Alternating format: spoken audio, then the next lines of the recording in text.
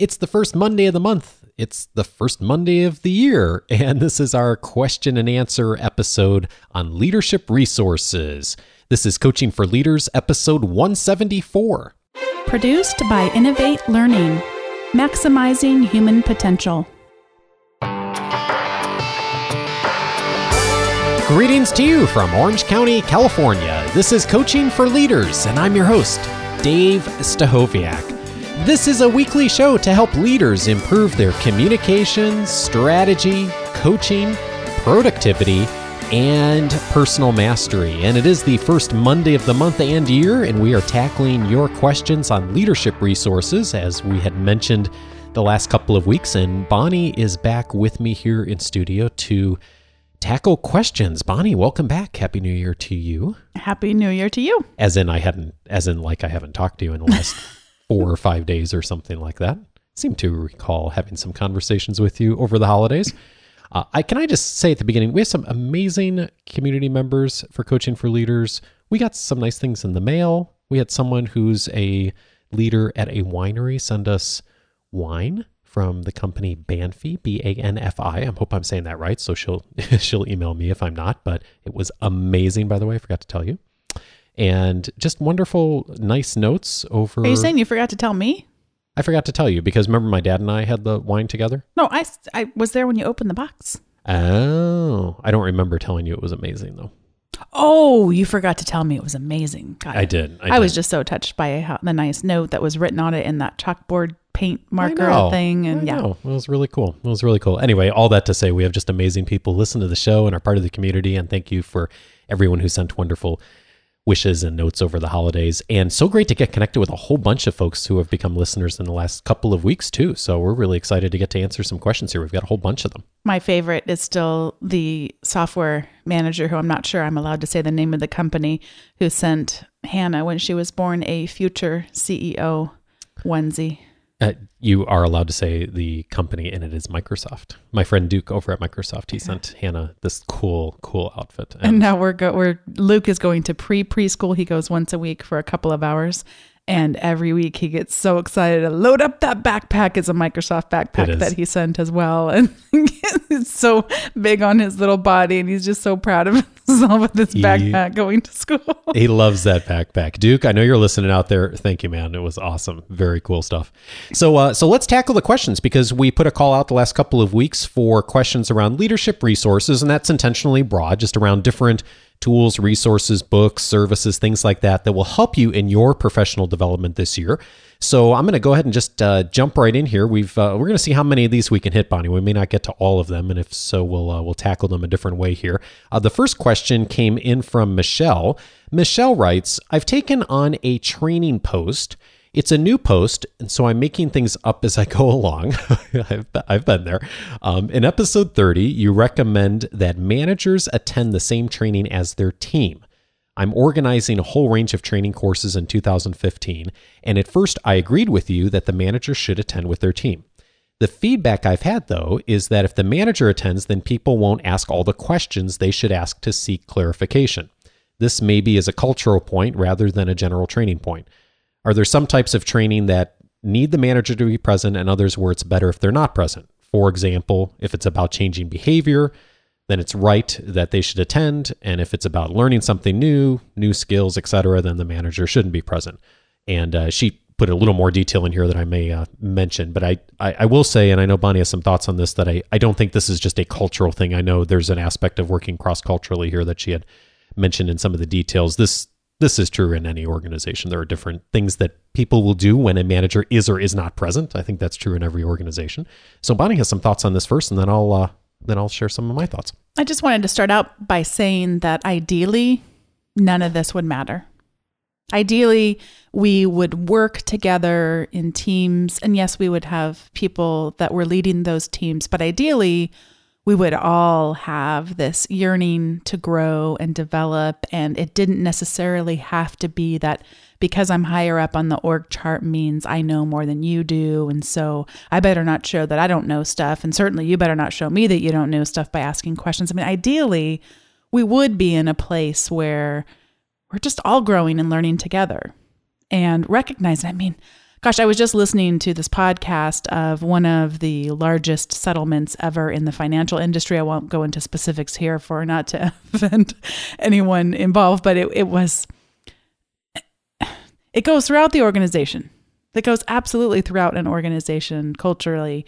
And so to think that because I'm higher on the org chart means I'm better, I mean, it's unfortunate that that is so much of a societal thing, not just in the American culture, but can be around the world really a problematic area. And as you allude to in your message, it makes it where we hold back when we don't know stuff, or we hold back when we're grappling with stuff. And it's really unfortunate. So as a leader, I'd want to be attending trainings with my team so that we would be speaking the same language. As an example, one of the project management classes that I still today have the tools on my shelf. And this is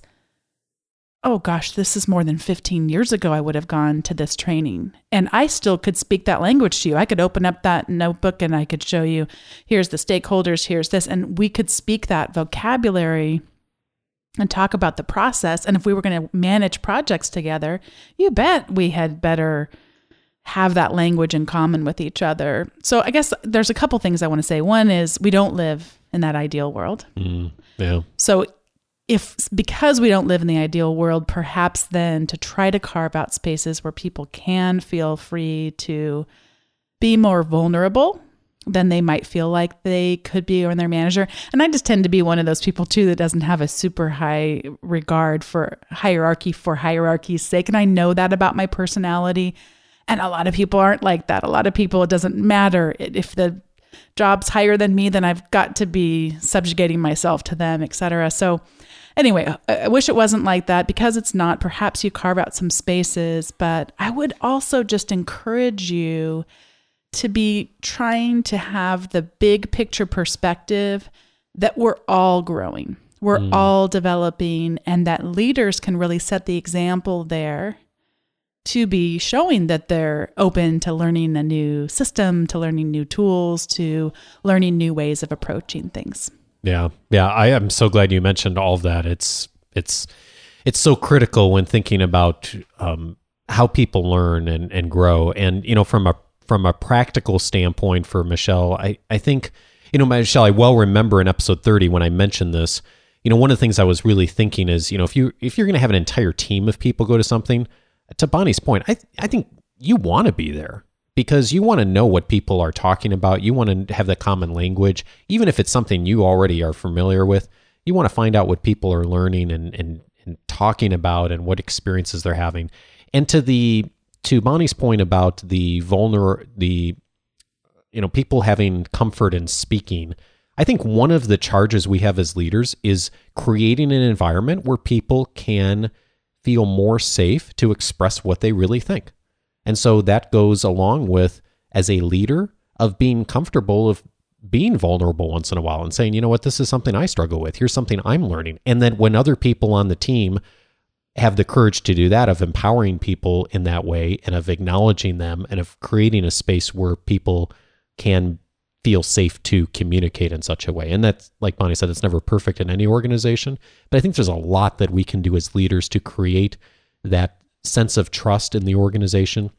And especially when an entire team is doing something, if we can lead the way in that way, I think that's really powerful. Now, on a practical level, if you're sending someone for training on a specific skill, say, for example, to learn a piece of software, and they're the one person that's learning it, or maybe two people, or they're new to the organization, no, I don't think literally that the manager should go and sit there in the training with them if they already know that skill. But from a team standpoint, I definitely believe erring on the side of being there and being present is the way to go, even if you once in a while don't get all the conversation that you may want to have. So I hope that helps Michelle a little bit. And Bonnie, thanks for your thoughts on that. We'll put a link to episode 30 in the show notes as well for more of the details on that. The next question here is from Amy. Amy says, I enjoy listening to the show every morning on my way to work and have applied many of your tips to my job. I've been through so many podcasts. I was curious if you could help me with one of your recommendations. You talked about a planner you could use that can be specialized.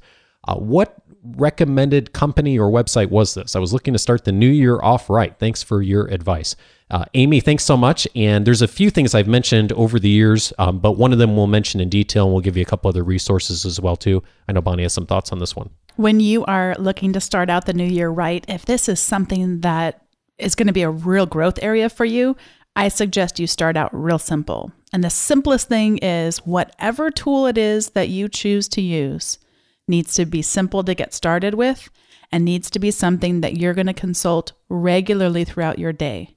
And to me, that's regularly throughout your day, 7 days a week. It's just too hard these days to manage professional and one tool and personal and another tool. It can be done, but that is my own bias, just the world that we live in.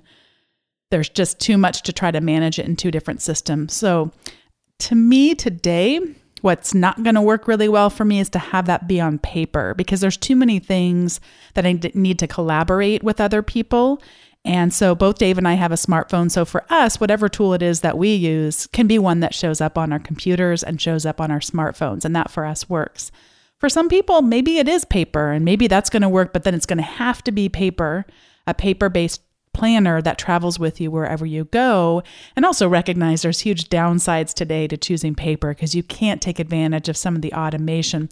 I'll give you a quick example. I just created a template that's going to automatically get populated every time I teach a new class with all the things I need to do in order to teach that new class. I wouldn't have that necessarily with a paper planner, although I could, I guess, photocopy once I had something, but it's just not going to be what technology can do. So for me, it's got to go with you wherever you are, and it's got to be something that's simple to get started with. And boy, there's so many options that are out there. One tool that Dave and I have mentioned before that I used right up until just a couple, 2-3 months ago was Remember the Milk. And that's a great web-based tool that also has smartphone apps, rememberthemilk.com. You add a task, you decide if it has a due date or maybe it doesn't, maybe it just has a priority level. You can tag things so that you can categorize them. You can have different lists. So you might have a work and a personal, or maybe projects at your work might be under different lists. Super simple to use. They've got good tutorials and it's up and running, but there's a lot of other options out there that would work well. I would tell you the more important thing is going to be that it's something you do all the time. Yeah. And it's a ubiquitous, like it's across every device or system. If you are using something that's electronic based, this was maddening 4 or 5 years ago, Bonnie. You remember we used to have to sync things and make sure the recent version was on this device. And nowadays that's really not very much of an issue. There's just the apps and the software are so good that it's pretty much ubiquitous regardless of where you make the change to things. And since we recorded this episode about time management tools, I actually did make a switch, and I switched to the one that Dave's been using now for a couple of years, and it's on the Mac exclusively. So it's only going to be a choice for those of you listening that use a Mac, and it is called OmniFocus. And OmniFocus is a really, really feature-rich, but also a little bit of a learning curve in terms of a task management and project management for individuals tool. And you mentioned also, and because I know she asked about planners too, Bonnie, how do you use your calendar as far as what do you put in the calendar versus what goes in the task list? And we could probably do a whole episode on this, but just real quickly, what's your decision point on that? Things go in my calendar that involve other people, or if they involve me exclusively, but it has to happen at a particular time. So a doctor's appointment is going to go on a calendar. The scheduling of the doctor's appointment is going to go on my task list. Got it. That's essentially how I handle it too. Things go in the calendar that are an appointment with someone else or a client or something like that, or something that has to happen at a particular time, and everything else goes in the task management system.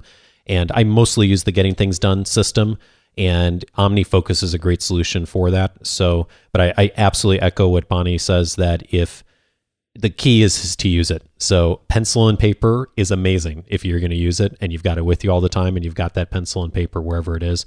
So whatever system, we'd recommend Remember the Milk if you're looking for something that's like a PC-based option. And OmniFocus is great for Mac people out there. And OmniFocus is nice because it can grow with you and it does a lot of advanced things if you decide to get more advanced with it, which both of us have. By the way, for those of you who do get into OmniFocus, or if you're already using it, one great resource out there is our friend Tim Stringer has a website called learnomnifocus.com. And it's a wonderful, he's got some free resources up there. He's also got a membership. It's a great, great tool for just getting to know how you can use some of the power features around planning. But then the other thing I just add to this is that also there's okay, what do you put on the calendar and the task list in the first place? So for that, I always do my annual planning around this time of the year. I just finished the Michael Hyatt course that I've talked about in the last couple of weeks on the show. So I've got my 7 to 10 goals, and then my calendar items and my task lists are based around those 7 to 10 things that I'm working on during the year. So that's kind of where I start off with it. So hope that gives you a few suggestions, Amy, and get you started, and let us know what happens and what works for you. So let me transition to the next question here from Brenda. Brenda writes, I am a retreat coordinator at a camp where I work with many different churches and Christian organizations. Most people I work with come one to two times a year and come and share their camp space with 2 to 5 different churches and organizations. I'm looking for a way to not only personally connect with the people I work with, but also give them the opportunity to get to know each other as camp rental leaders and to be able to bounce ideas off each other and give this group unity by coming to camp together.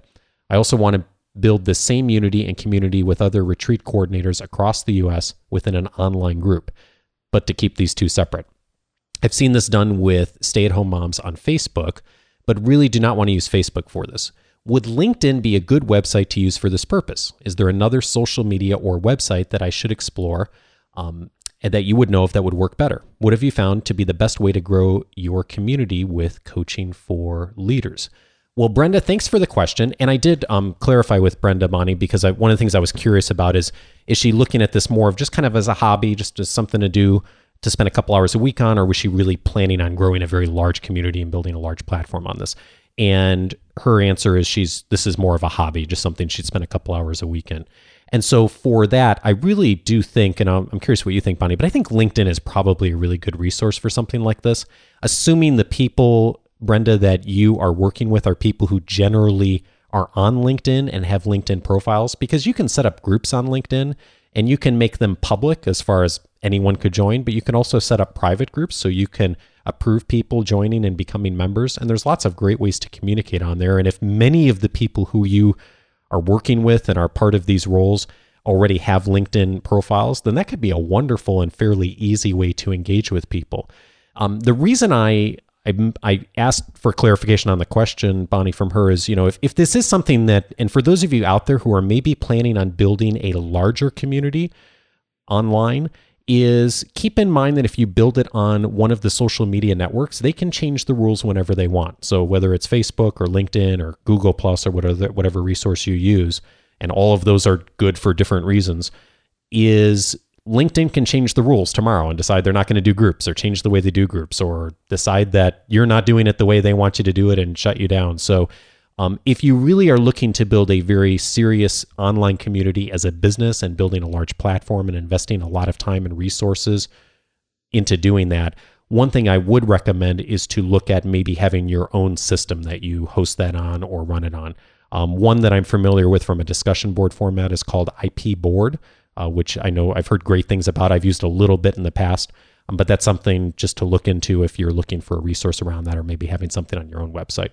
Bonnie, any thoughts on that? Just one thing to add. You mentioned you don't want to use Facebook, and I'm not sure about what your opposition of it is, but in case you think that you have to be connected with a person in order to share a group with them, you actually do not. So it may be an advantage you hadn't thought of, where you could set it up on Facebook, which so many people do find themselves checking on a pretty regular basis, a lot more regularly than LinkedIn, perhaps for your community specifically that you're talking about. And so you could set up a group where they don't have to be connected with you on Facebook as a friend, but they still could be a member of the group. As an example, I have a podcast that we've talked about before called Teaching in Higher Ed, and I have a Teaching in Higher Ed group that anyone can join, but they're not connected with me on Facebook. So there's a separation there that is only to the extent that I either post under my name, and even if I post under my name instead of posting under the Teaching in Higher Ed login, if I post under my name, then they can only see on my profile whatever I allow people to see given my privacy settings. And so it's all an opportunity cost here. I was only going to mention that just in case you didn't know that, because so many people are on Facebook, but then like Dave said, it is, they change the rules all the time, and you are building a community that someone else controls the rules of the road on. Yeah. And then, with Facebook, we have 400 or 500 people who are fans of the Facebook page for Coaching for Leaders, and probably 10% of those people see things I post because of the way Facebook does its algorithm and EdgeRank and all that. And so, well, I mean, a page versus a group. So in a group, they're going to get a notification when you post something. Yeah, thank you for clarifying that, Dave. You would want a group.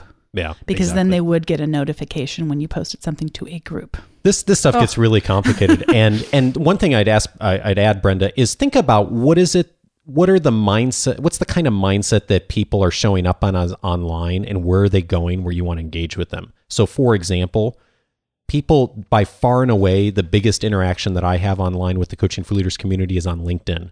And that's not because LinkedIn is better than the other networks, but it's because people go to LinkedIn when they're thinking about things professionally, generally speaking. And so they're looking for resources like, for example, Coaching for Leaders.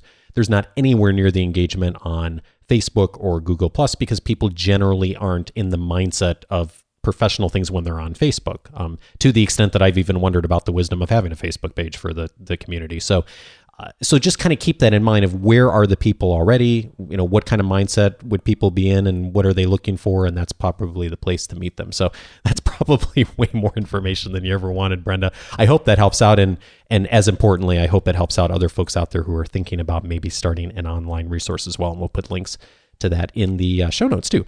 So let's go ahead on to the next question here from, I hope I'm saying this right, Hujaifa. Hey Dave, it's Hujaifa here.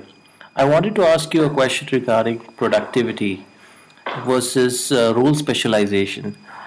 The idea here is some managers go by this methodology of trying to get the most out of people by giving them a lot of things to do, and if they are underloaded or not fully busy with their current tasks, they don't seem to perceive them as performing resources. And they also use the time they spend and the intensity with which they work as a yardstick to measure performance. I was wondering, what are your thoughts on this, and what, as a best practice, you would advocate? Thanks a lot, and I love your show. Hey, Hujaifa, thank you so much for the question, and I'm so glad you love the show. Thank you for submitting it. I'm not 100% sure I fully understand the question, but I'm going to do my best to respond to it here. I think what you're asking is, how do you handle a situation as far as, do you reward effort and intensity people put in, or do you look more at results? I think that's what you're asking. Bonnie, does that make sense to you? Is that what you heard? Yeah, and some of what I'm hearing in what you're saying is so prevalent today, where we do get so caught up in this busyness. There's this culture that it's not okay to not be busy. So we have to look busy, and we get rewarded.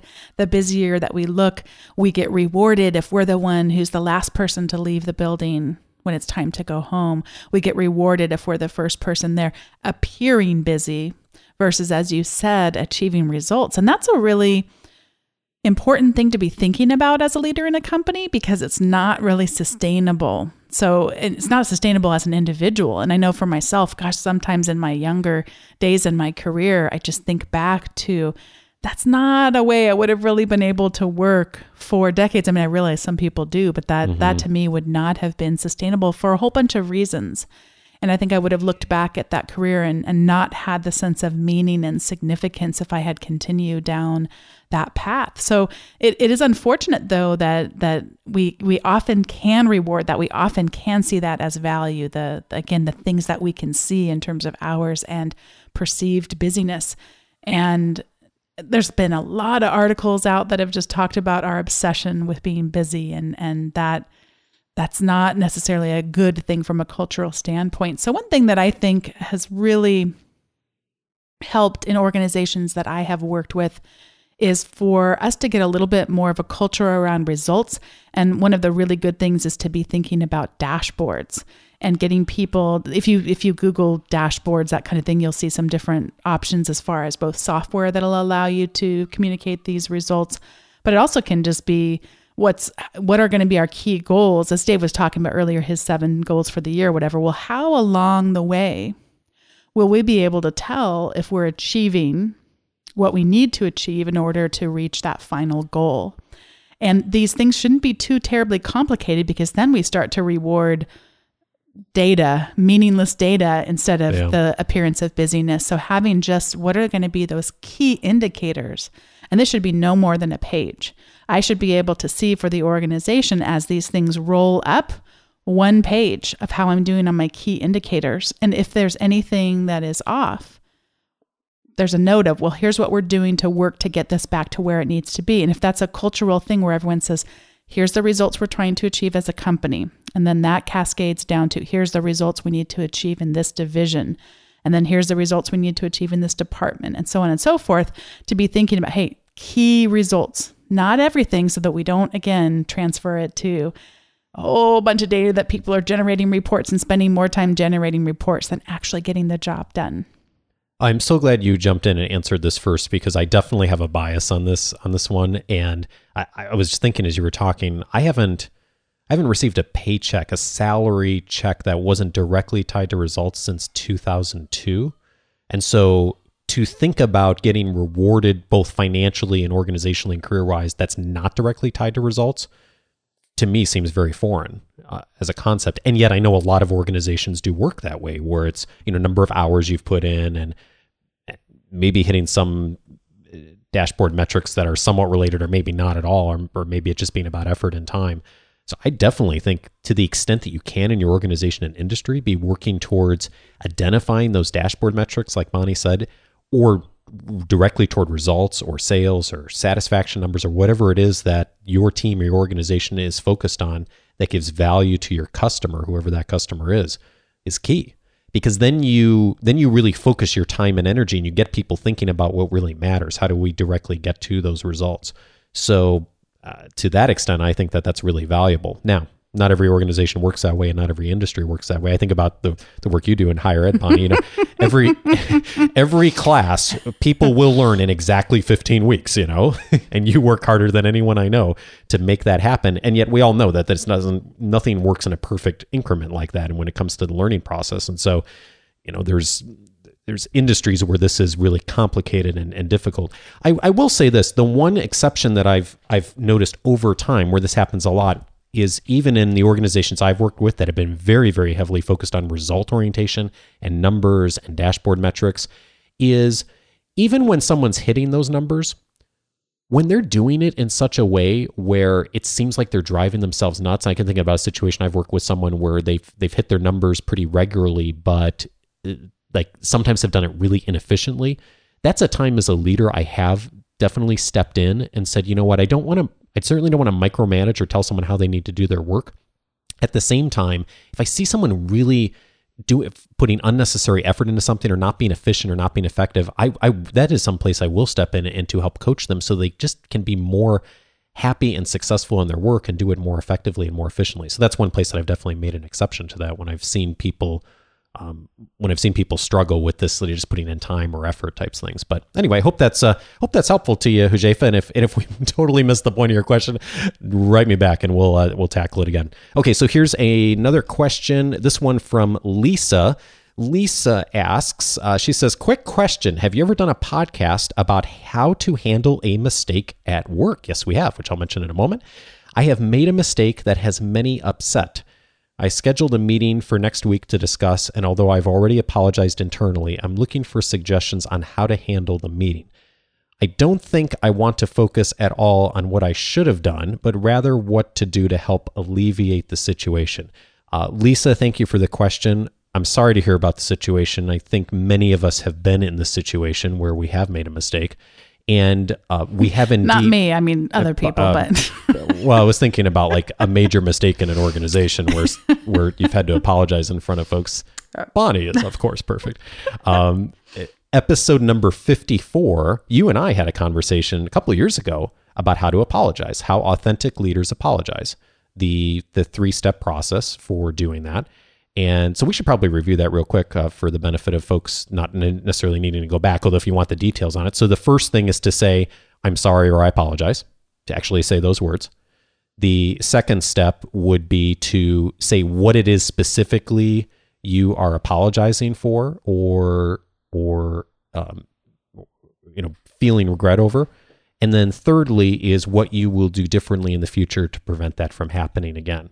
So it sounds to me like, based on your message, you've already perhaps done the first and the second.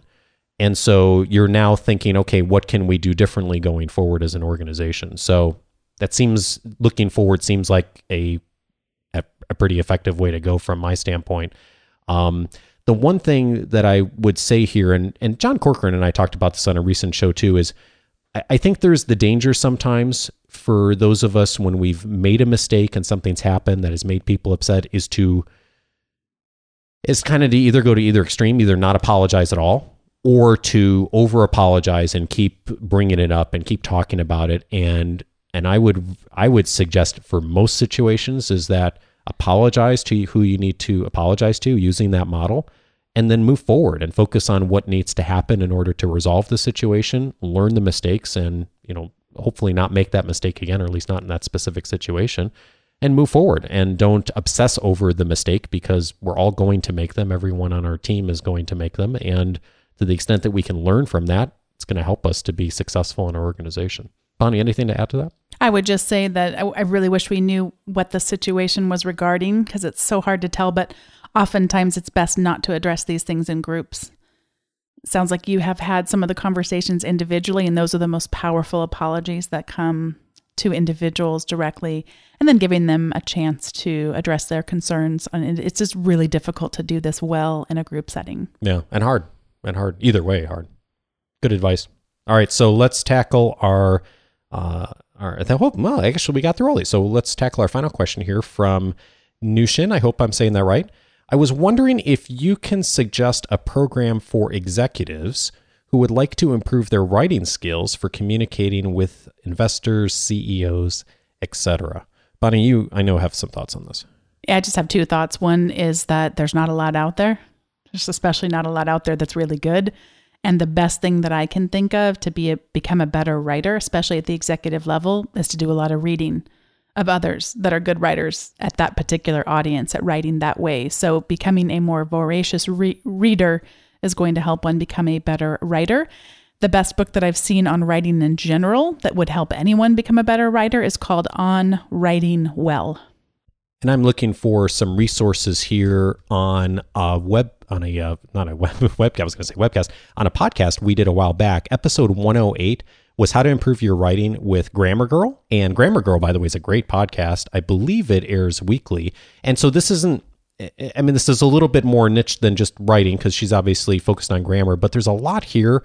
She talks about a lot of resources and things that'd be helpful for improving writing skills in general. So definitely check out and I'll put a link in the show notes to that episode, because she talked about on that episode some of the resources that she recommends just far as books, resources, and also quick and dirty tips for better writing, which is a book, I believe. Yes, it is a book. And it's by Mignon Fogarty. She's Grammar Girl. So that would be a great resource to check out too, because like Bonnie said, exposing yourself to people who are doing effective writing, whether it's other executives, other people on your team, people in the industry who you admire, but and then also reading and exposing yourself to some of these tools and resources as well will help you to get vastly better at that. And then I would also add of doing a lot of writing. The more you write, the more you get feedback from others on your writing, the more you mess up and are willing to write something that doesn't always make sense, maybe even sounds silly or stupid on occasion. I know there are things I have sent out that in retrospect sound stupid, that I've sent out on weekly leadership guides over the last 3 years since this community has grown, and people have been grateful to tell me that and point out errors and point out typos. And so I've learned from that. So keep writing, keep growing, tap into these resources, and we'll put a link to all of that in the show notes.